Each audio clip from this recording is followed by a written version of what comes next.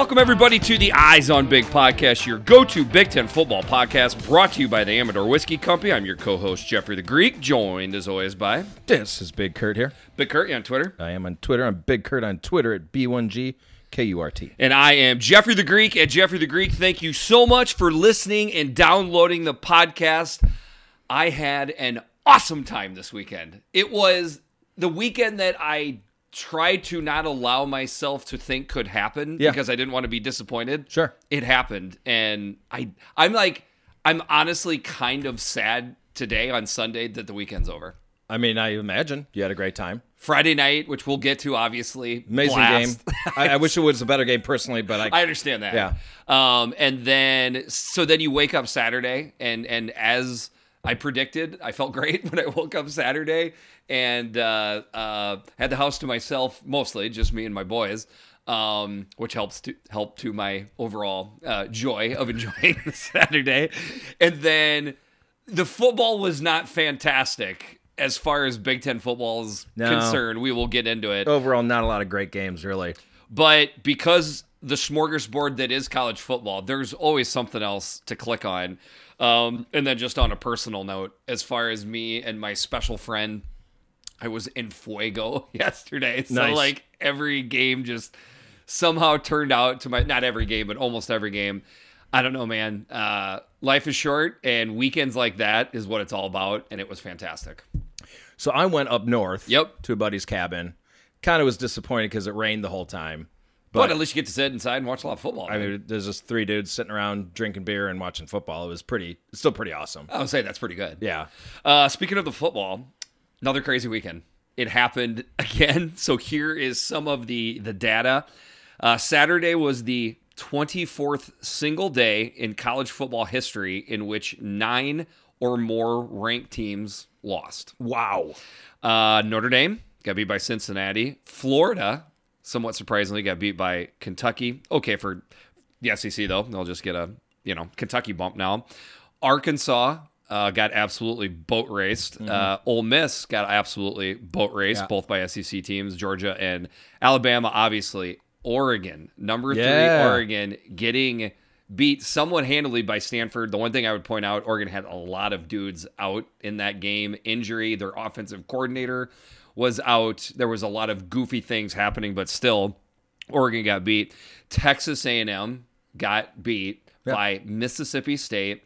Quick rant, but I had to listen to other podcasts and people prop up that mediocre Texas A&M team.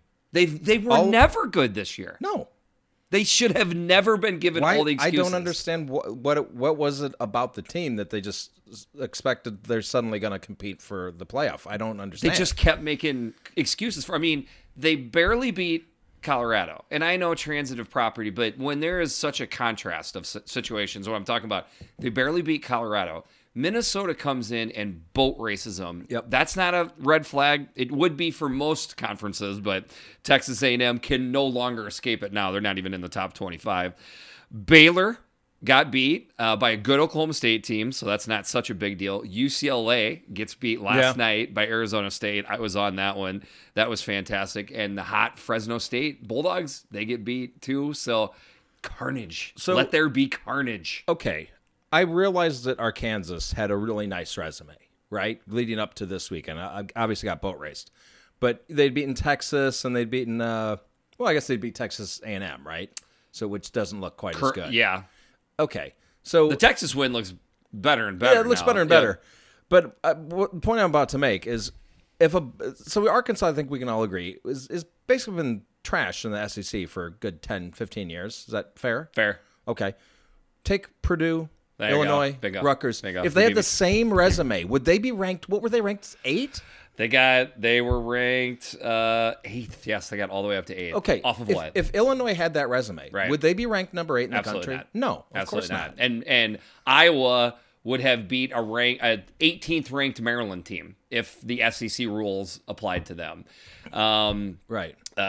One last thing to point out, the 34 losses by ranked teams is the most through 5 weeks all time. No and kidding. the AP poll goes all the way back to 1936. That's a Phil Steele tweet. So Well, I mean, we are we're- literally, but It's what we expected, but I guess I didn't expect it to be that crazy.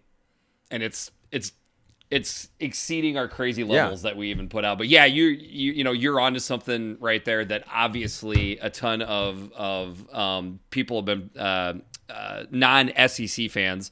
If I can read a tweet of my own real quick, just because it's gotten a lot of traffic. So over and over, I've heard from pods and tweets that the Big has quote unquote an Ohio State problem because of the Buckeyes' dominance. Which, by the way, I'm not debating. Sure. The Buckeyes have dominated the Big Ten. Now, Iowa and Penn State are 3 and 4. Michigan is in top 10. Sparty is 11th. And oh, by the way, Ohio State has rebounded nicely. So now the new narrative, after just a couple tweets and a couple podcasts that I've already heard, there's no elite team. No elite teams. So it is absolutely amazing how the narrative can just morph, just like an amoeba, just changes for whatever it needs. Yeah. To You be. just make it whatever you want it to be. One thing that I would like to point out, because I'm not sure if I've been as clear about it or you for that matter, but the Big Ten East is head and shoulders above the Big Ten West right now. I mean, there's Big Ten not a way to debate that right now. The Big Ten has a West problem, is what they have right now. Now. Yes. Now, the thing is then you sit there and you think about that and you break it down. I mean, I don't think Illinois is much different than what we had anticipated, right? Purdue challenging Notre Dame but not beating them is not So a Purdue's black probably a eye. little better than I expected. Okay. So does this really come down to Wisconsin and the Minnesota loss to Bowling Green? If you literally just take how Yeah, the but Northwestern is crap this year. I think you got to factor that in. Okay, that's fair. Nebraska, not that we expected them to challenge in the West, but they've probably underachieved a little bit, wouldn't you say? Till recently, but yeah, Well, I mean, we'll talk maybe about that. Right, this but, week's different, but yeah. I mean, there's. I just kind of wonder how much of the weight is just put on Wisconsin. You know, if I'm Wisconsin sure that's a lot in of some capacity would have beaten Notre Dame, they would have still be ranked, and maybe not after Right. Michigan, whatever. But I'm just trying to break it down. With that being said, to accentuate the positive, from top to bottom, the Big Ten East, hands down to me, is the best conference division. it's certainly- in college football. It's certainly super deep. Look at the SEC right now. I mean, there's no. You could make an argument that in the SEC, like, who's the second best team in the SEC West right now? I don't even know. I wouldn't even know where to start. And in the SEC East, I mean, you've got Florida or much the same. Georgia at the top, and then Kentucky, which I'm sorry, I watched the Kentucky, who they play, Kentucky, Florida. It was okay football, yeah. and then I watched Auburn, Florida. Or Auburn, LSU. Auburn, LSU. These weren't fantastic looking football contests. They weren't aesthetically pleasing. It'll be interesting to hear from a certain podcaster what kind of excuses they'll get. But and to go back to the Big Ten East and focus on them, if your worst teams are this Rutgers team and this Indiana team, that's a pretty deep conference. absolutely it is. And Deep Maryland division. too. I know it wasn't a great showing Friday night, but it definitely is. And then just comparing even the Big Ten West, but I mean certainly the East, to other conferences not named the SEC. Okay. There is no undefeated teams left in the entire Pac-12. Every team's got a loss. The only undefeated team left in the entire ACC is Wake Forest. I do think Wake Forest is a pretty good team, but not necessarily the bell cow. And then the Big 12, you've got Oklahoma and just Oklahoma looks State. kind of and neither one of them you believe. no, neither one. So of I them guess looks what I'm great. saying is that kind of feel that you just gave me right there. Yeah. It's pretty That's a good much point. all across the That's a board. good It's point. not just the Big Ten West. I don't know why they're such a lightning rod for stuff like that. But kudos again to the Big Ten East. And I do understand from a Big Ten East fan's point of view. Okay, let's pick out Michigan State. Okay, you could also do Michigan, Penn State, whatever. But if one of those teams were in the Big Ten West, they would be thinking to themselves, we essentially have one challenger to us winning a Big Ten West Right. title, which is Iowa. So I do understand why that would garner frustration from a Big Ten East fan. Sure. Fair enough. Yeah. Okay. That being said, should we get into the games? Let's do it, man. All right, we had 8 games this weekend, 1 on Friday, 7 on Saturday. First game up on Friday, October 1st, Iowa 51, Maryland 14. The Hawks with 428 yards of total offense to the Terps 271. For any Terp fans in attendance on Friday night, that was hell in the shell. Yes, it was. I wonder how Helen Shell felt about that one. I haven't seen her. I have not looked him up on Twitter, On and I'll have to admit I've been tempted. But anyways, I want to start with this. We know that Tory Taylor's a weapon. We talk about it, right? We know that Charlie Jones returning the ball is a weapon. So we've talked about their special teams as weapons. I'm now starting to talk about the Iowa defense as a weapon. Yeah. And I'm going to start referring to can other offenses outscore the Iowa defense? I know they weren't like scoring the ball, but they were basically getting the ball to allow their offense to score. So, like for next week, can Penn State outscore the Iowa defense? Is how I'm going to start referring to it. I don't. The way you said it to me, I don't take it as a slap in the face as a Hawkeye fan. I don't think you meant it like that, right? I only mean it as a compliment. Okay. I mean, this is yet another weapon. It's not what you usually think of as a weapon, right? Right. You think of a Jahan Dotson as a weapon. No. The Iowa defense is a weapon. It is, and I appreciate you saying that. It's just every fan base is defensive about something. Right now, the general thought process that Iowa fans hear from the Twitter sphere or from podcasts, call-in shows, whatever, is, they just can't turn the ball over like this every week. Like they can't rely on their defense all the time. And I don't think we're going to get 7-minute abs, man. Seven turnovers every game, obviously. Right. But they did show a graphic during the game on FS1. I'll get to the crew later after we break down the game. But since 2018, Iowa is number 1 in the country for turnovers forced. I think at the time they were 9 turnovers ahead of the second place team, which was Alabama. Okay. And I'm almost positive they got 2 or 3 more Okay. after they showed that. So we're talking a potentially double-digit lead that Iowa has. That is consistency, okay? And then from a Iowa defender's point of view, is Dane Belton not supposed to run the route for the receiver because they've done such a good job breaking down Maryland's route tree? Because that's what I saw. Right. I saw a D-back that knew what the route combo was on the down and distance, ran the route, and picked the ball off. Right. I see Jack Campbell being a 6'5", rangy linebacker that is able to drop back in coverage, get a hand in the air, tip it, and lead to a pick. These weren't just he fell down and threw the ball up, and it was a lucky pick, maybe the first one, but the other 6, they were forced turnovers. I don't know. It's a learned, taught skill at some point. And the offense looks, it's coming around. It's improving. I know they were put in a lot of good situations in this game, but first of all, Petrus, if he can play like this every week, then you've got a Big Ten contender here. 21 of 30, 259 yards, 3 touchdowns, 0 pick.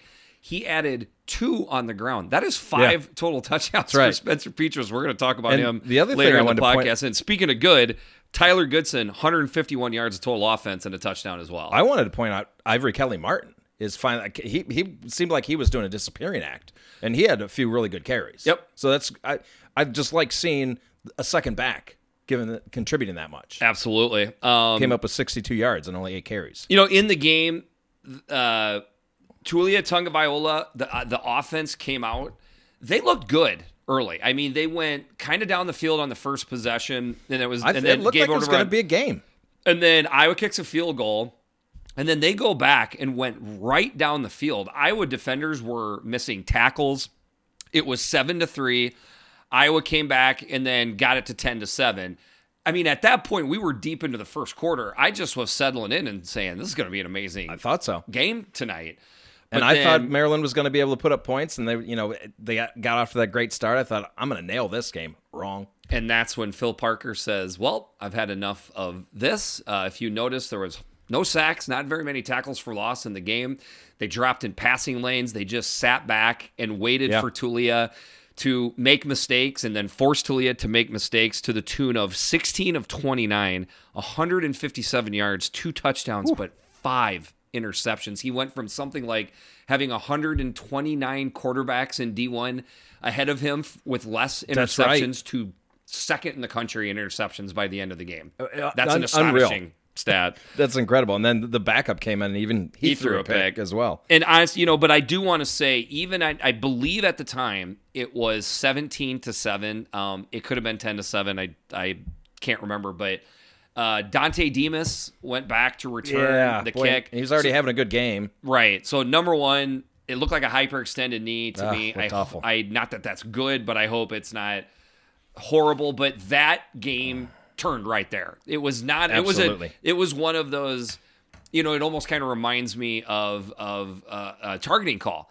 Not only do you give up, the defense got the offense off the field. So not only do the other team get the first down, you get the player thrown out, all the momentum. That's what happened on that Dante Demas, because not only does one of, if not their best offensive weapon go down, they turn the ball over right there. I'm pretty sure that made it 24-7. Yeah. 2 plays after that, when Iowa scored, essentially the game was over at that point. Tulia Tagovailoa pressed, and then the errors happened after that.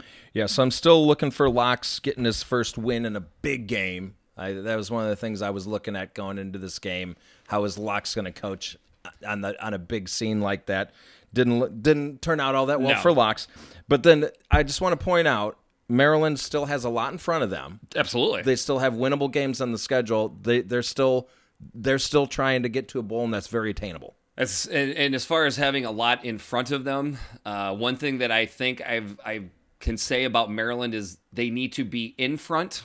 When they get behind, the response from the team, not good. There's a term for that I won't use here, but let's just say I call it poopy diaper. there was poopy diaper-ish things going on. Maryland's fast start to football games is going to be something that needs to happen as the year goes on. With that being said, they do have a very athletic defense that can get pressure.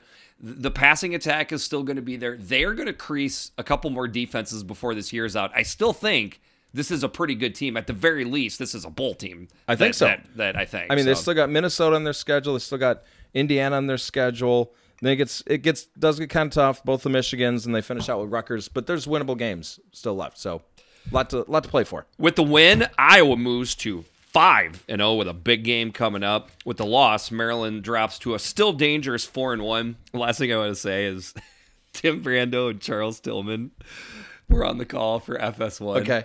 Woof. So it's fun. I kept seeing stuff on the Twitters, but I was with 2 buddies, so we weren't even listening to the call. We were just watching the game. What were they saying? I bet you Charles Tillman said something about a 2 deep Spencer shell. Tillman? Spencer Tillman. Excuse me. Okay. Yeah, I'm sorry. Spencer Tillman. I bet he said something about that 2 deep shell. Iowa's 2 deep shell, like 45 times. Like Why? He just couldn't. I don't know. He just couldn't get off of it. And then Tim Brando, at least Tim Brando is kind of like I liked him. I do kind of like him, but he's like, oh, we put him in the spin cycle. He just still goes. He just still goes back to the. Right. Like the old. It's got corny phrases, yeah. But I love Timmy. He's like, how do you do? Like just stuff like that. Right, just weird stuff. Like he's trying to be like Gus Johnson says stuff and it just seems cool, right? Yeah. Tim Brando says it and it's not so cool. But in an endearing kind of way. Well, I know you still end up liking the guy. Maybe if you got him with somebody a little bit different, I don't know. Spencer Tillman just doesn't do it for me, but. Anyways, all right, moving on. We got 7 games on Saturday, October 2nd. First game up, Minnesota 20, Purdue 13. The Gophers with 294 yards of total offense to the Boilermakers 448. The conditions were very wet, very damp in this game. We had cheerleaders jumping in puddles on the side. It was a crazy day. It occurred to me as I was watching this game, it seems like it rains a lot in West Lafayette. Absolutely, dude. What am I swear, rainy conditions attract Purdue Boilermaker football like nothing. Because 2 years ago, Illinois played in there. Same thing, yeah, it was, right? It was a monsoon. But Yeah. okay, so I want to clarify also about the field. Okay. Because I saw a lot of Lot of chatter chatter. on Twitter about people bitching about the. I'm not talking about to play on. I'm talking about how it looks on TV. Right. Because even you watch the Penn State game, it looks fine, but it doesn't stand out. You watch, I don't know what's the Northwestern I had mentioned. Their field doesn't look great. And of course, you're picking out but actual Purdue's grass. Yeah. looks The really point good. I was trying to make is I thought you were jinxing them because with every cut on that wet turf, you could just see mud flying. And all. I guess I will say it doesn't seem to hold up well to the rain. I don't think any field does when you get a deluge of rain like that. I mean, and then you got 300-pound guys running around. So, right. Anyways, so you want to hear something funny? I think I said this on the last podcast, but I decided about Tuesday of last week that I was going to predict 20-13 for this game. Oh, did you really? Which was the score. And I just wanted to say to the listeners, like, I'm usually more, there's a process, for lack of a better term, that's a corny term, but that I go through when I pick these games and come up with the score. With this one, I just saw low scoring, and I'm like, I think the winning team's going to win by about a touchdown or a field goal. So I settled on 20-13. And I couldn't make up my mind if I wanted Purdue and Minnesota. I literally flipped a coin, heads for... No kidding. And it landed tails for Purdue, so I picked... Oh, you picked Purdue. That's how I did it. Okay. So if it would have landed on heads, I would have nailed the score and the winner. In this case, I only nailed the score. So for this game, they were very evenly matched teams. I mean, there was 2 or 3 series at a time where I thought Purdue was going to win this game.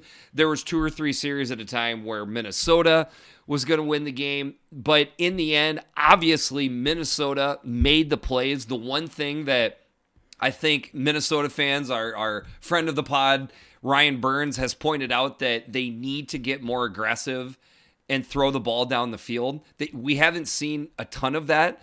Ironic that the game they do it in is in the conditions that we just laid out. Yeah. But those field flipping plays that Tanner Morgan threw up, those were the difference in this game and why Minnesota was able to pull this out. Yeah, Tanner looked like a different quarterback. He was 9 of 18, 169, 1 touchdown, no picks.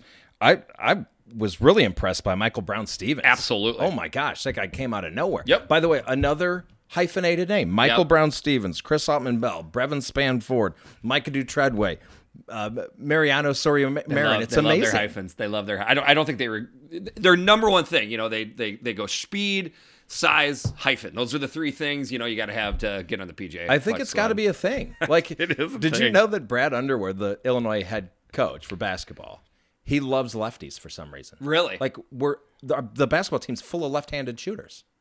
Maybe he thinks it's weird to defend because it's a little bit. I guess. Yeah. Anyways, Tanner Morgan.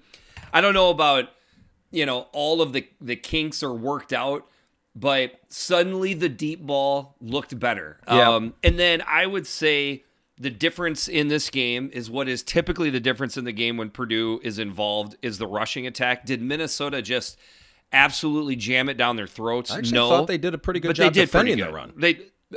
I thought Purdue did a pretty good job yes. defending the run. I to agree. give up 125 yards to this really good rushing offense of Minnesota, I think it's a victory. I mean, that's I think agree. what they went out to do, and I think they accomplished that. 35 carries it took Minnesota to get to 125 yards, 3.6 yards per carry, which isn't great, but you do have to give the Minnesota offensive coaches the credit for sticking with the run as much as they did, because I do think it chewed up enough clock and kept it for them. Switching over to Purdue for a little bit, Aiden O'Connell, 34-52, 371 yards, 1 touchdown, 1 pick, because, of course, Purdue, again, could not run the ball. I think we set the over-under at how many carries they would attempt at 25. They went over that by quite a bit. They had 34 carries, so only one less. They're at least giving the old college try. They were trying. There was a couple times where King Daru would kind of... Well, I thought he had a good game. He did look pretty good. And I guess I was going to rip on the rushing game, but I would say they actually kind of took a step forward.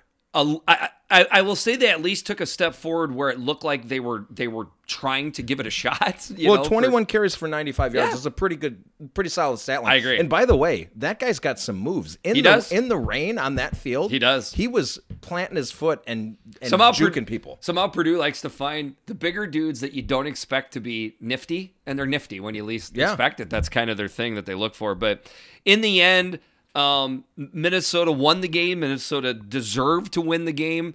Shout out to freshman Justin Wally, cornerback. Yeah, I was going to point that out too. Like, David Bell still got his, okay, because he's David Bell. Right. Purdue without David Bell is a scary thought for Boilermaker fans. Right now. Like, they desperately need that guy on the field. I'm not even 100% sure how 100% I don't know. He was. I don't think he was 100%. Okay, you kind of picked up on that a little bit too. It seemed to get better as the game went on, but he was invisible early, it seemed like. Right. But then they're like, Dave, if you don't get out there, right, we're toast. Right. So anyways, I'm not saying they're forcing an injured player out on the field. David Bell has the control to be out on the field if David Bell doesn't want to, so I don't mean to take it by that. But with that being said, Justin Wally came up with a big play in the second half, knocking a touchdown pass away. A couple passes defended. Yep. So, and then a missed field goal by Purdue right there was a big momentum swing for the game. There was little plays that happened. They happened in favor of Minnesota, but in the end, Minnesota deserved to win the game. Yeah, and first halftime deficit for PJ Fleck. First win after being down at halftime while at Minnesota.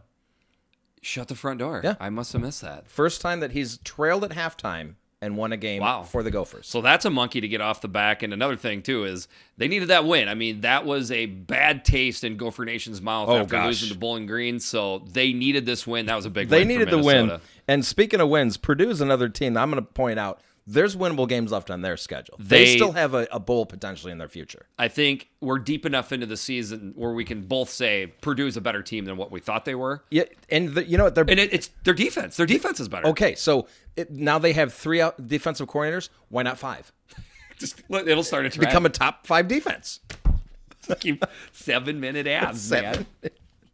With the win, Minnesota moves to 3-2. With the loss, Purdue drops to 3-2. Next game up, Illinois 24, the Charlotte 49ers 14. The Illini with 412 yards of total offense to the 49ers 272. In the early 2000s, there was a band that had a couple good tunes called Good Charlotte, but on Saturday, it was mostly Bad Charlotte. Yeah. But Good Charlotte was pretty. I would call them Bad Charlotte. Yeah, they were pretty bad. They're not going to wind up in the rock and roll. They were such posers, total posers. But there's one song I really like. I think it's "If I Give You Hell, If I Give You Hell." Okay, was that them? I like that. A couple of their songs, Charlotte. I don't know. It might have been. Yeah, but a couple of their songs were pretty catchy. But they tried to. But there was that part in the early 2000s where every band sounded like frat boy band. Yes. Does that make sense? Yeah, absolutely. Okay. Okay, so where do we go? Switching over to the game. Football. So by the way, so my team won, but I bet against them. I bet on Charlotte plus 11. Yeah. And that was my lock of the week. Yeah. And they won by 10. So I won the bet, but my team still won. Yeah. This was a great. That's as good as you can hope That's it comes as good out. as you can get. So watching the game, right? The anthem. That's the one. Anthem? The anthem. Okay. Yeah. All right. Anyways. Okay. We talked before last week, and we said that the advantage that the Illini had over Charlotte was the rushing attack. Yeah. Dude, the only thing that stopped Illinois in this game was Illinois. I felt like Illinois could have racked up Service Academy rushing totals if they wanted to. I think there was times where just because, hey, we need to work on our passing game, we better do that. And at times, I think Brandon Peters looked pretty good because that's what he does. I know. Brandon Peters can make big throws, like once a game or twice a game. And then he just makes throws that just... He goes missing. Head spinning. I mean, we have a quarterback problem. I understand that. I don't know. I don't think there's anybody on the roster that's going to fix it right now. There's to not. me, Brandon Peters is your guy. I think you have to turn him into a game managing situation, like very scripted plays. But and then also use his legs too on the zone. Know. And I know he is apt to get hurt and get dinged up. But dude, what I'm getting at is this. Okay. The offensive line is not a well-oiled machine, but it looked better on Saturday. Well, and they have been they have been run blocking okay. They've been run blocking pretty Yeah. good. So that's your game right now. I mean, this is a rebuilding process. And you got Beatles two, just got there. You got 2 bell cow running backs. Bingo. And that's where I'm getting to. And this is, I've been waiting for this Chase Brown, waiting for him to get healthy, waiting for them to start him, waiting for them to give him the carries. Finally, they did it, and boy, he looked good. And in typical Illini fashion, it happens in a year where there's 14 good running backs I know, in the Big of course. Ten, so he's lost in the shuffle. But this is Chase Brown is a damn good running back. And then the Thunder to his lightning with Josh McCray. This is one of the best 1-2 punches for running backs in the Big Ten. I think so. This is your identity Yes. for the rest Correct. of the year. And then lean on the passing game, keep them off balance while you bring these wide receivers up. Every time a wide receiver for Illinois catches the ball, I'm like, who's that now? Who's that? I can't. It's like an ex quarterback here. It's a guy moved over. But so you got that. It would have been easier to keep track this game because there wasn't a whole lot of catches being correct. Yeah, being made. Brandon Peters only completed 10 of 19 for 78 yards and a touchdown. But hey, no pick, But no picks. No picks. That's good. And I like what you're saying there. Like just say, but I'm just saying there is an identity there. There is, I know, and I've been begging for an identity for Illinois football for decades. So I hope this keeps going. But Daniel Barker caught a touchdown pass. He's the all-time leader at Illinois for tight ends touchdown. You're catches. kidding me? Nope. Wow, that's quite the stat pull. How about it? Yeah, I mean, he's good. He's a good looking tight end. No, He's he gonna is play. good He's looking going to play tight on end. Sundays. Yeah. But in the end, Illinois was the better team. In my estimation, I won. I was right on this one too, where I took Charlotte plus the 11. By the way, Illini wins by 10. Freaking desert people. This was an Illinois cover to me that they just didn't play well enough to. Right. Illinois is at least 2 touchdowns better than Charlotte, but it wound up being 10 frustrating, points. though, It is as an Illinois fan. Like, but you needed that win. You needed to get know. to 2. There's a big difference between 1 and 2 wins, and now you got a little bit of feel good juice going for a couple more. But I was disgusted being down at halftime. I understand that, but it wasn't because you weren't the better team. It was just because you were playing kind of cockapoo. And I want to point out Kirby Joseph again showed up. The number 25 in defense had a fumble recovery. That guy he's one of those guys just out of nowhere makes a huge jump. And I'm glad you brought that up. In general, what are we talking here? 3 games in a row. 3 games, 20 or less points given up. That's the first time since 2011 they have done that. 2011. Which is weird because there was a defensive-minded coach that Illinois hired the previous regime to be a defensive-minded person. Shocking that it only took Beetle 6 games in. I mean, that's crazy when you think about it. That to me means... So that's the most encouraging thing I would say. Okay, so you kind of scoffed. There was scoffing at me when I said that this is a better-looking coaching staff compared to the last one. You're like, is it? Yeah. It is. This is a better-looking staff. I would be more concerned about somebody picking some of the staff members off if I was an Illini fan. To me... Well, they can take the offensive coordinator. We'll find another one. That's true. But point I'm trying to make is if there's... I believe there is chess pieces that are available there on the defense that they have found. It seems like it. So I'm honestly a little bit encouraged by Illinois. Their defense looked good 2 weeks ago. They just couldn't pull out the win. Yep. The defense looked good again this week. Build on that identity on offense with the rushing attack. There's something here for Illinois to look a little bit better by the end of the year. I think so. I honestly do. I'm not trying to just blow smoke. Be nice just to get a little bit of quarterback play. Just something. Give me anything. I don't think it's going to happen this year. Oof. Now that I'm trying to, I will say, I think what you see is what I think we would have seen it from Brandon Peters before. I think what you see is what you get. I know, like, the second string quarterback's always the most popular guy on a bad team, right? And people have been calling for Art, and I'm like, it doesn't matter. We don't have a quarterback. Art, Brandon, whatever. But I feel like maybe Brandon's hurting us more than Art would right now. Okay. We'll see. We'll see how that plays out. I made that decision this week. I wasn't feeling that before this game. Now I am. I'm like, so I was excited to see Brandon Peters in a scheme that I felt like fit his skill set. He somehow has gotten worse. He needs to be in rhythm. But that's where the rushing attack comes in. Mercy. With the win, Illinois moves to 2-4. Next game up, speaking of mercy, Michigan 38, Wisconsin 17. The Wolverines with 365 yards of total offense to the Badgers 210. This is a little theme I'm going to have here. It's called Trust Your Eyes, Not Your Scars. So this is Trust Your Eyes, Not Your Scars, Part 1. Okay. My eyes have been what I've seen out of Wisconsin so far this year. Yeah. But my scars are what lead me to think they're going to pull this together. I mean, I have the exact same thought process going on in my head. That's what. But this for this game, if you remember, I'm like, I don't trust that anymore. I feel like you were ahead of me Michigan is the team that I have the feels for, and Wisconsin, I just don't have it. Even though they got all this history saying that Wisconsin's gonna get it together, I just didn't feel it. I didn't have a feeling. I had a feeling for Michigan. Let's give credit first, right? Let's start with the winning team. Michigan has an identity, right? They run the ball, and then they have timely play action or the passing attack. Play action, that's a thing, huh? It is a thing. It's not illegal. It's still you can still do it. Still allowed in American football. Cade McNamara, 17 of 28, 197 yards.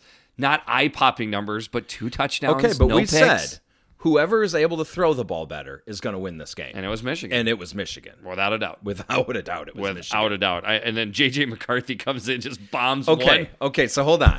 156-yard touchdown. I have to bring this up because it's on my mind. They have a good rush offense, right? They've been struggling throwing the ball, but Cade McNamara is looking better. But does J.J. McCarthy open it up a little more, Yes. like to another level? Yeah. Should he be playing?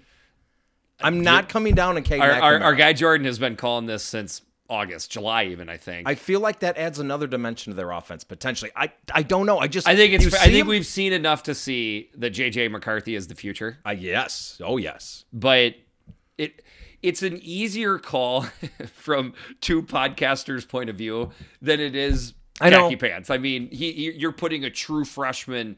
You're giving the keys to one of the most storied programs in the Big Ten. And they're playing well. Freshman. What if it goes badly? You're going to look like an ass. Like, it's not broke, don't fix it. Right. So, dude, in Michigan rushing the ball, right? It was a struggle bus, okay? It kind of was. 44 carries, 112 yards. It's Wisconsin. Right. Nobody's going to run the ball. By the way, Wisconsin. You were right about the rush yards. I was going to set the over-under at 154.5. Yeah, went way under that. That's just how good Wisconsin's rushing attack is. Shout out to wide receiver Cornelius Johnson. Yeah. Only 2 catches, but he made the most of them. 2 touchdowns, 47 yards total. I think we've talked enough on Michigan. Like, they have an identity. Their defense is dangerous. It's pretty darn good. It will disrupt certain type of offenses. There is enough here for a lot of wins for Michigan and an upset here and there. This is a good team. Dax Hill's showing out. Yep. Aiden Hutchinson looks great. Hutchinson's amazing. The linebackers were playing pretty well too. Now, part of why the linebackers and all the defensive guys you just named looked good is because they're going against this Wisconsin offense. And that's a good point. The first thing to point out, I mean, like, I don't know, you start listing off things in college football. Texas recruiting, Alabama, Wisconsin's offensive line. Sure. These are things that just death taxes type of deal, but not this year. They're not good. This isn't just good. a average offensive line in general terms of offensive lines. It's probably below average, right? This is a below average offensive line. So by Wisconsin standards, this is a historically bad. I mean, I can't remember. Line. I'd have to go way back, probably pre-Rose Bowl 1993 to find a worse offensive line than this. This is pre-Barry. Has to be pre-Barry, right? Or early Barry. I mean, 43 yards rushing on 32 attempts. I don't care who you're playing. Michigan's good defense, but I don't care. That's putrid. I mean, they just and again, the scars thing. I just was like, Michigan has got a good defense, but it's not a defense that you can't poke holes in a little bit. So I'm like, this is a perfect week for Wisconsin to get a couple things figured out. I didn't think they would blast Michigan for 250 yards rushing, but 43 yards on 32 carries, and they gave up 6 sacks. It's both sides. They got their freaking quarterback killed. And Graham Mertz didn't look like... He's terrible. I mean, 8 of 15, 115 yards, a touchdown. He got hot. He had that touchdown pass was beautiful. Gorgeous. Like, he all of a sudden... That's what's got to be so frustrating as a Wisconsin fan. Kind of like Brandon Peters. You see him make a throw like that. Like, oh, okay, there's the talent. But then he just... I don't know. He doesn't have it all together. I mean, to me... He seems like a fantastic 7-on-7 quarterback in that the deep passes, maybe deep intermediate passes, he zips those in. But when they take that away from him and he's got to start reading intermediate and in, he struggles. Yeah, well, okay. You That's think my that's take. what it is? Because I saw Chase Wolf throw that nice touchdown pass also across the middle, and I'm like, Graham Mertz has the ability to do that. He just doesn't do it. Because of what I just laid out. I don't think he's comfortable doing it. I think defensive coordinators have adjusted. We don't know Graham Mertz's health status as of right now. I mean, he went to the hospital on Saturday evening, so hopefully he's okay. Yeah, I hope he's okay, but I've been saying I kind of want to see what this looks like with Chase Wolf, and I think we're going to see that now. I think so. Chase Wolf also threw a pick. I think he's something which like, was a bad pick. I think he's got something like 20 career attempts, and he's got 4 interceptions. Okay, maybe let's hope Graham gets better. We'll see. I mean, at least Chase does add the legs. But long story short, this Wisconsin defense deserves better, and I believe it will just will them to win more games in the Big Ten before the end of the year. But you just can't keep putting all the pressure on the defense all the time. And then does it cause a division? You know, I don't want to go too deep into it, but like, there were Iowa teams where the defense was quite a bit better than the offense when I was at Iowa. It gets tense. Yeah, I'm sure. It gets a little chippy on the sideline, I imagine. Yeah, like it's not as bad during the week as you think it is, because I think, hope springs eternal. But when it gets to the heat of the battle on Saturdays, I imagine. Yeah. With the win, Michigan moves to 5-0 and into the top 10. With the loss, Wisconsin moves to 1-3. We are going to be the second week in October, and Wisconsin does not have their second win. Hey, Illinois has more wins than Wisconsin. Look at us. Crazy world. The Eyes on Big podcast is sponsored by the Amador Whiskey Company. Our unique process takes the highest quality Kentucky bourbon and finishes in California wine barrels. This double barrel aging technique creates characteristics from the individual barrels that are blended together to make an exceptional whiskey. Perfect sip neat or in your favorite bourbon cocktail, Amador is the perfect go-to this fall on game day. Amador Whiskey Company, born in Kentucky, raised in California. Next game up, woof, Ohio State 52, Rutgers 13. The Buckeyes with 541 yards of total offense to the Scarlet Knights, 346. Can I pat myself on the back just a little here? Sure. I saw this coming. I did not.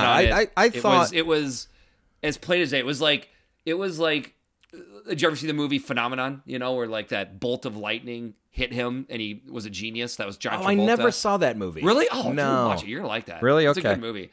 That's what I felt. I just all of a sudden it hit me. I'm like, Ohio State's just gonna look like Ohio State this weekend. Well, and everybody's putting too much weight on how Rutgers looked versus a Michigan team who has a great identity, but they kind of just have one thing they're good at.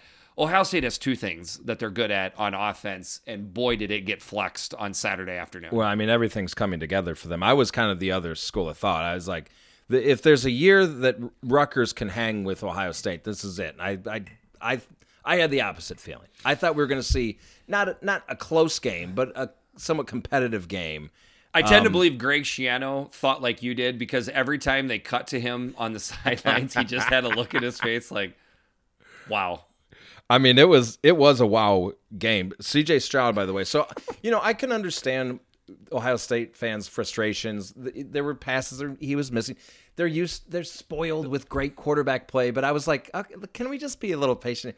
I mean, this guy looks like a 5-star quarterback. 17 of 23, 330 yards, 5 touchdowns, 0 picks. Speaking of another 5-star, and by the way, Travion Henderson, 8 carries, 71 yards, a touchdown. He's not compiling gigantic rushing totals because he only carries the ball like 8 or 9 times a game. He's got a 9-yard average. Chris Olave, pretty good game. 5 catches, 119 yards, 2 touchdowns. Your boy, Garrett Wilson, 3 catches, 71 yards, a touchdown.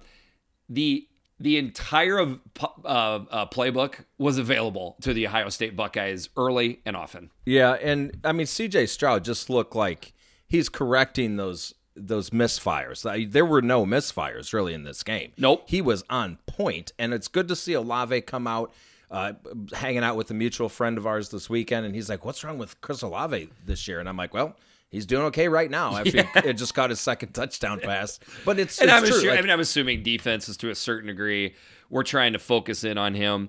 In the end, this is, and I hate to use it, but I mean, this is a more talented Buckeye team on everybody they play. Rutgers' roster has improved a lot, but it just showed out. And then the other side of it too, Noah Vedral, worst game of the year, 16 of 26, 1 touchdown, but 3 picks. I mean, the Buckeye offense just kept having short side of the field and momentum. There was just nothing working on offense, and that's just kind of how it goes. Well, defensively, third consecutive game where they get a defensive score, and the defense, it just looks like they've figured something out. I mean, in my mind, what I think they've quote-unquote figured out is I do think they've gone to more of that too deep shell.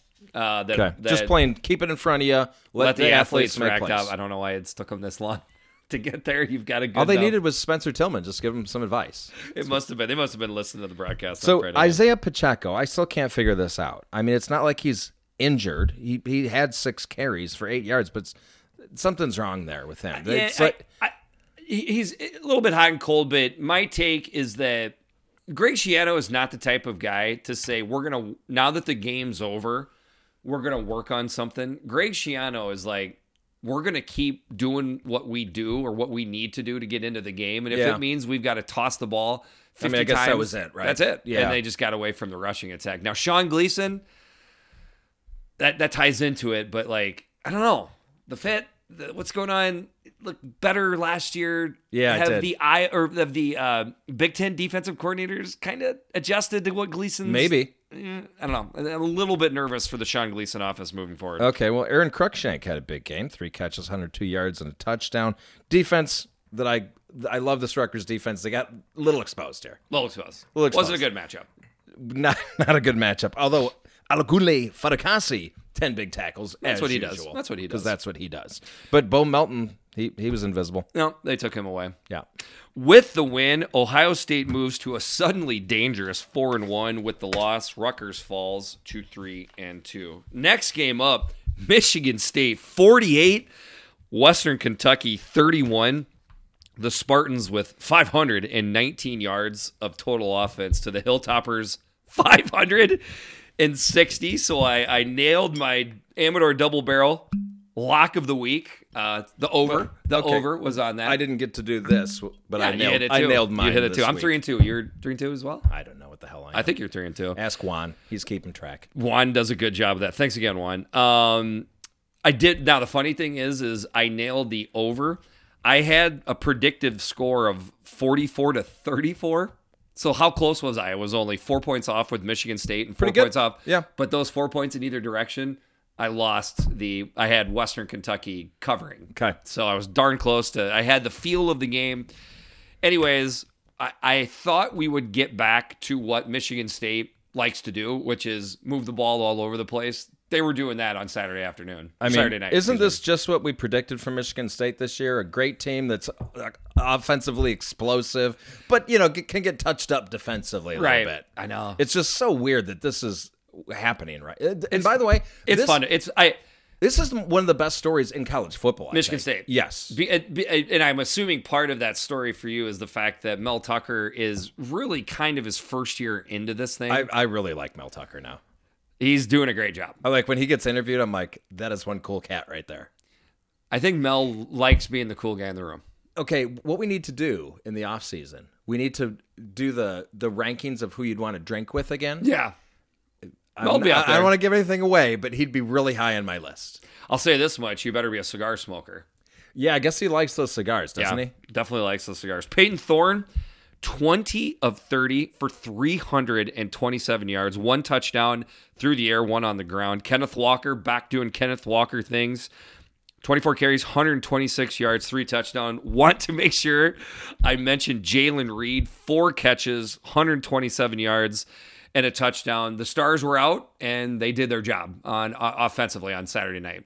Yeah, just to correct you, though, Jaden Reed. Jaden Reed. Jaden Reed. Jaden Reed. Did I say Jalen? You said My bad. Jalen, I Jaden think. Reed, sorry. But yeah, Jaden Reed, God, I can't. again. I just disrespect him. And sorry, I'm going to get it right at Yeah, some we point. We need to write a I'm formal sorry. apology letter. I know. To this My poor kid. bad, Jaden. But Jaden Reed, the Because first. it's Jalen Naylor. That's what I did. Oh, right. Yeah, Okay. Makes sense. Anyway, first touch of Michigan State for the game, punt return touchdown. I mean, dude, there's got to be some sort of record, like first play from scrimmage touchdown, Yeah. and it like Haven't they done that in 3 games now? it's 3 now. I can't imagine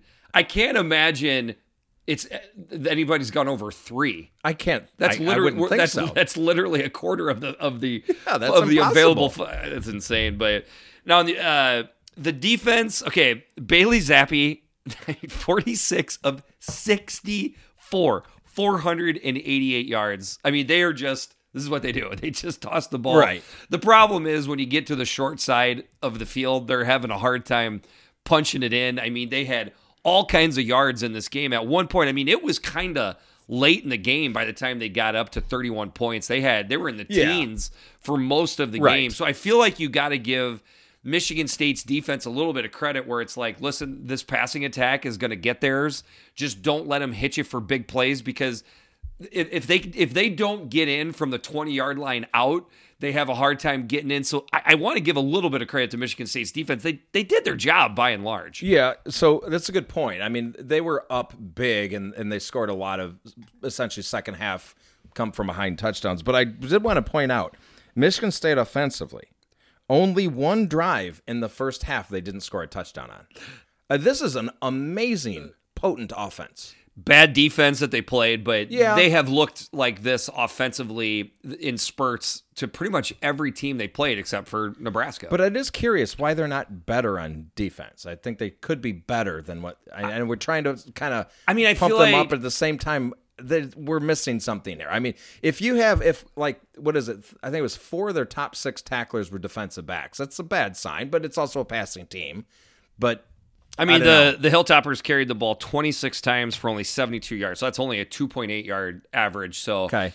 not a lot of available plays, up by the line of scrimmage in this type of game. But I think, talking to Dougie, talking to Standing Room Spartans on the offseason, I think they kind of both alluded to the fact that this defense had a lot of new faces yeah, in new places.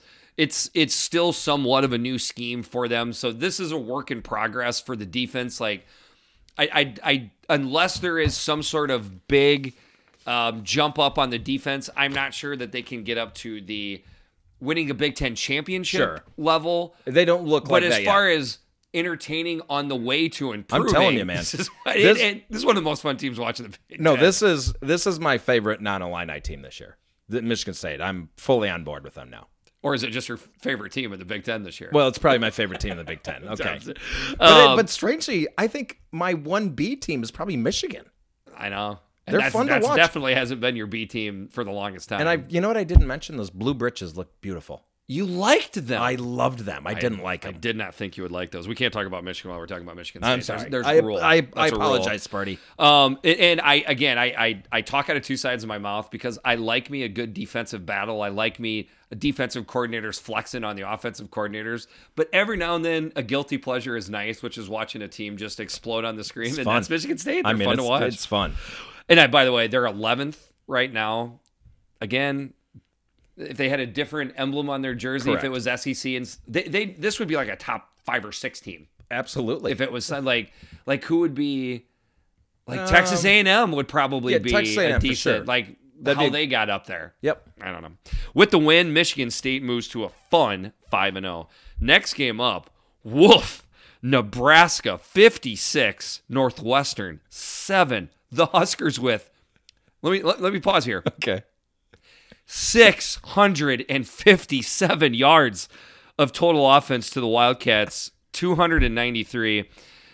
Okay, this is Trust Your Eyes, Not Your Scar, part 2. Yes. Because my eyes were telling me this was a mismatch, but I could not bring I know. myself to predict, and I guarantee I wouldn't have predicted 56-7, but I had like a 38-17 score in my head, and I brought it back because I'm like, Because it's Northwestern. It's Northwestern. We might need to start trusting our eyes here a little bit. You And I think you were doing it a little bit more than me in the last podcast as well. Well, I did pick Nebraska to cover in this game. So you did. Yeah, I give you credit there. But I didn't feel good about it because I'm like, you just never know when these sneaky bastards are going to come up and bite you in the ass. Speaking of feel good, Nebraska fans are feeling pretty good. With that 657 yards, that is the most yards a Pat Fitzgerald team has ever given up. Thanks, Jim, in Minnesota.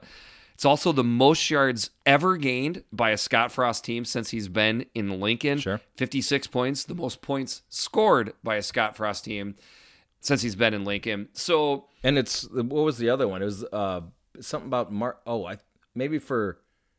I think for Northwestern, it was the biggest margin of defeat in the Fitzgerald. Pat Fitzgerald, really? I think so. Wow. I would okay, believe don't it. quote me on that. I'm not sure about that. 49 points. I would think you'd be hard pressed to find a bigger blowout. It's the third time this year Northwestern's given up 500 yards. Something is wrong. Okay, do you know how any fan base, when they're feeling good, for a game, and they think we're gonna blow this team out, right? But even if that team actually winds up winning by a lot. Let's say this team wins, 42-10 or something like that. Okay. Typically speaking, at this level of play, it's like 24-3 at halftime. And it, like a late touchdown makes it. And then eventually that team just kind of pulls away. Yeah. This game is how fans want a game to look like. This game was 14-0 in a blink of an eye. It was over at 14-0. There was almost no reason to watch this game unless you were a Nebraska fan. And strangely, Northwestern actually scored in the first quarter. It didn't even feel like it looking back at the game. Their score came in the first quarter. Which is crazy. It was only 21-7 at the end of the first quarter, but it seemed like more than that. And then Northwestern turned the ball over, which I'm not saying they were going in to make it 21-14, but maybe they could have made it a little bit more of a game. But that turnover that was forced there, that was it. And they just blew the doors off of them. I mean, where do you want to start? Well, so you would mention Jim in Minnesota. Yeah. He DM'd me, and I was up north, so I wasn't even looking at my phone this weekend, but I finally got back to him. He pointed out Jaquez Yant, the running back. Yep. He's like, that is Josh McCray. It's the same player.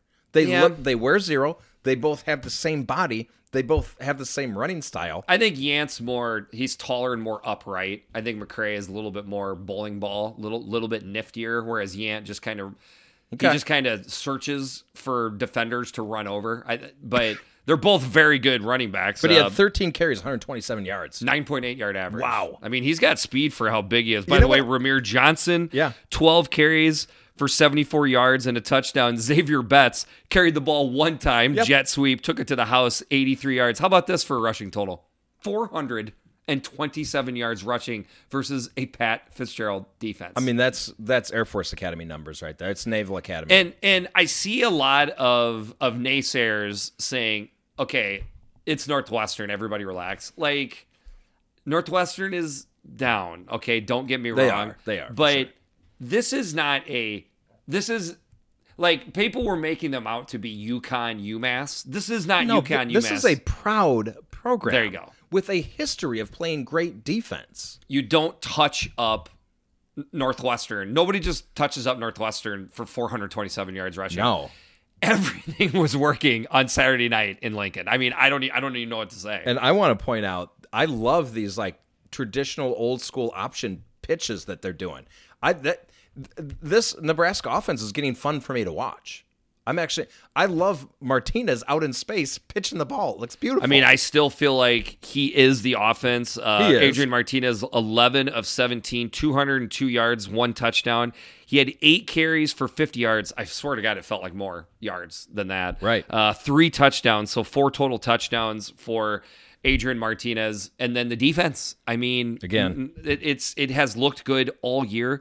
37 yards rushing for Northwestern. And Northwestern came into this game running the ball. That was their identity. That's all they had. They stopped. Well, they had to.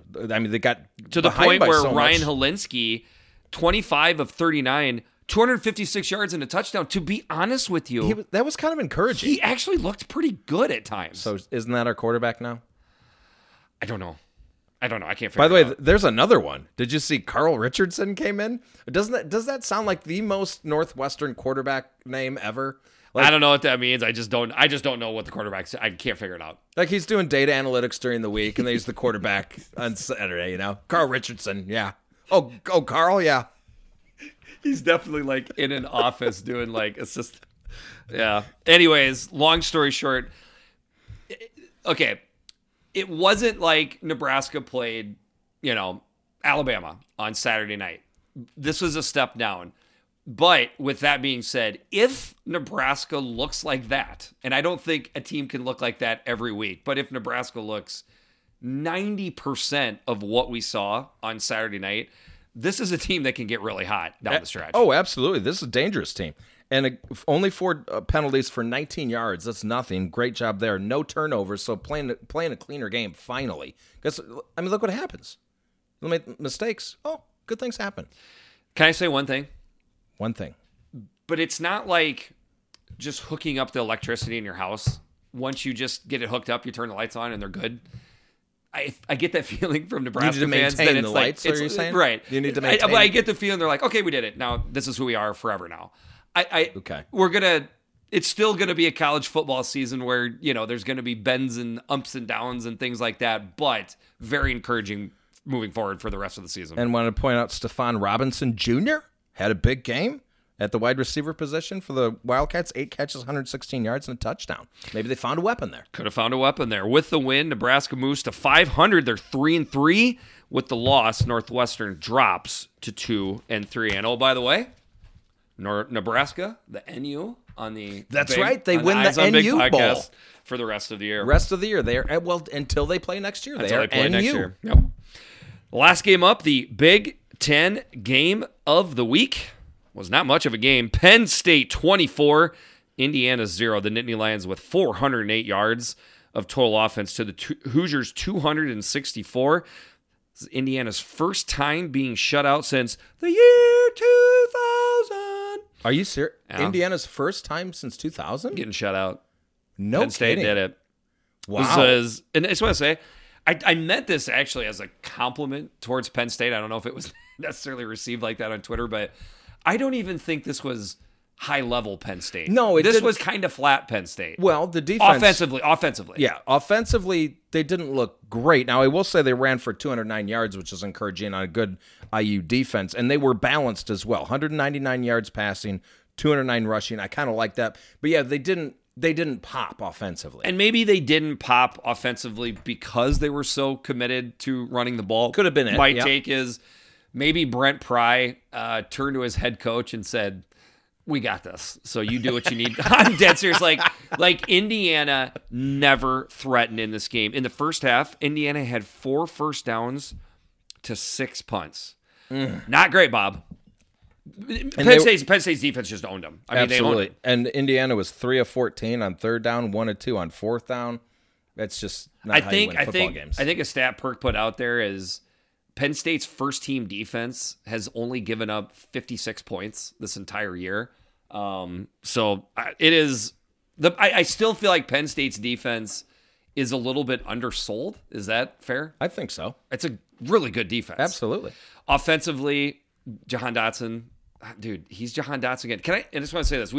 We talk about how explosive he is all the time because he's explosive. His hands, he does not drop footballs. I don't think he's got it. I think I actually read like Pro Football Focus. I can't think of one. He doesn't have a drop this year. Like he is insane. So 8 catches, 84 yards, 2 touchdowns for him. Parker Washington chipped in with a couple catches. But yeah, I guess you'd want to see a little more offensively before you start considering them as like playoff worthy. They're playoff worthy right now. I mean, they're the 4th ranked team in the country. They're playoff worthy. Are you saying Fair. like win the college football playoffs? I guess that's what I'm saying. And okay. And Sean Clifford looked 17 of 33, 178 yards, 3 touchdowns, 1 pick, but it wasn't a pick that killed him. He's fine. I mean, there's more available plays there. On the other side, Michael Penix kind of did 2021 Michael Penix things, 10 of 22, 118 yards, no touchdowns and a pick. Then he got, I think, hurt-ish, benched-ish. Yeah. Tuttle came right? in. Is that kind of your take? Yeah, it just, I mean, what's the point of playing him at that point? The game was over. just put Tuttle in there and he he's Came not in, he threw changing a pick. anything. Yeah, rushing the ball. Hoosiers 25 carries, 89 yards, 2.9 yard average.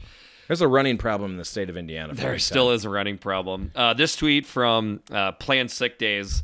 Penn State, Iowa, and Cincinnati are all in the top 6. Indiana's played all 3 of them. Indiana's played half of the top 6. Holy crap. Do you think that makes a difference? That makes a little bit of difference. I mean, would it not be curious to see if it was a more quote-unquote typical year, which typically Indiana would start out with your directional Michigan team, maybe even another one before they got to Cincinnati. Correct. So take Iowa off the schedule, give them 2 patsies to get Michael Penix's confidence and literally his legs underneath him before playing Cincinnati.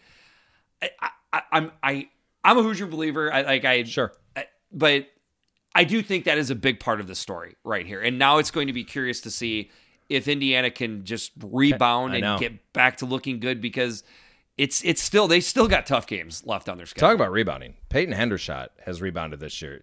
That dude, he was the one guy for me watching the game. I'm like, well, he showed up to play.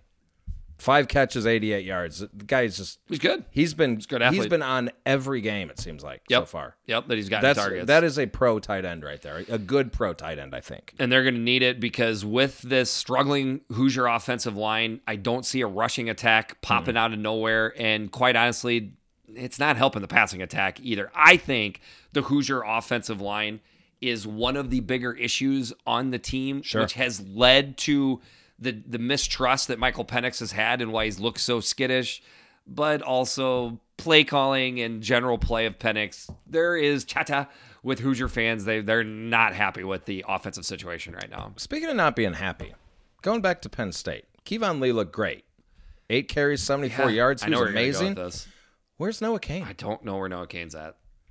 I don't know. It's and I'm going to go ahead and cash in my Noah Cain card. Is he able right now? Is Cain able? I'm not sure if he is. I'm going to save mine since you used it here, but something's up. And I've asked the question to Penn State fans. They don't seem to know. We like Noah Cain. I mean, Noah Cain was a fun running back, so it's not like we're trying to call him out. We want to see, maybe not next week, okay, but we would like to see Noah Cain show out at some point. Absolutely. With the win, Penn State moves to 5-0 with the loss. Indiana falls to 2-3. All right, that brings us to our last part of the podcast, the Week 5 Eisman candidates. We got a lot to go through here because there was a lot of points put on the board this weekend. Jahan Dotson, 8 catches, 84 yards, 2 touchdowns, doing Dotson things. Adrian Martinez, 252 total yards, 4 touchdowns. Chase Brown, got to give him a shout out. 274 yards total offense, 2 touchdowns. Spencer Petras, I haven't seen him on this list at all, but 259 yards passing, 5 total touchdowns. That is winning quarterback play. CJ Stroud, 330 yards passing, 5 touchdowns. Chris Olave, who he threw to, 119 yards, 2 touchdowns.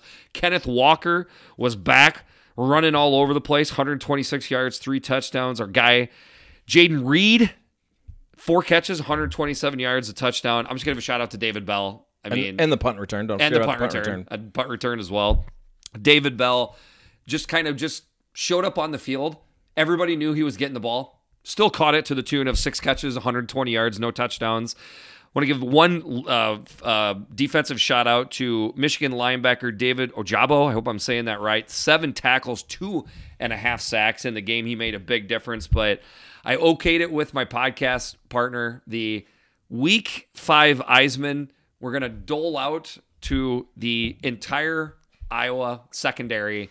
They were everywhere. And the thing is, nobody had 2 interceptions. It was 6 people that had 1 interception. So isn't that almost... It almost makes it better because then there's not 1 or 2 guys. Absolutely makes it so better. 6 total interceptions, 20 tackles. Another thing, the fumble on the kickoff return was also caused by a defensive Iowa back? defensive Oh my God. back. So Iowa defensive backs, we have to give it to them. But Riley Moss, Dane Belton, Jack Corner, Kayvon Merriweather, Terry Roberts, Quinn Schulte, all with an interception in the game. And this isn't an interception in the game versus a bad passing attack. This is an interception versus what probably most people would consider the second best passing attack going into it. So I think so. Our Week 5 Eisman goes to the Iowa defensive backs. And I think my favorite Eisman awards are the ones where we give it to a defense or to a group or specialist. Something like I think we've done specialists before. Yeah, we have, as opposed to just like a single offensive player. These are my favorite ones. And I still think it fits under the big game performance deal. We like to err towards big games. Yes, this was do. 2 4-0 teams. Friday night game. I mean, it was a big game for the Maryland football program, so it checks all the boxes, I think. Absolutely. All right. Like Chase Brown, great performance, but it's against Charlotte. Yep. But he passed Red Grange, by the way, for yards in a game. Did he really? He did. They didn't. I don't think they ran as wide open offenses back then. It's a little more compact. A little bit more compact. I am Jeffrey the Greek. I'm Big Kurt. This has been the Eyes on Big podcast, brought to you by the Amador Whiskey Company. We'll talk to you soon.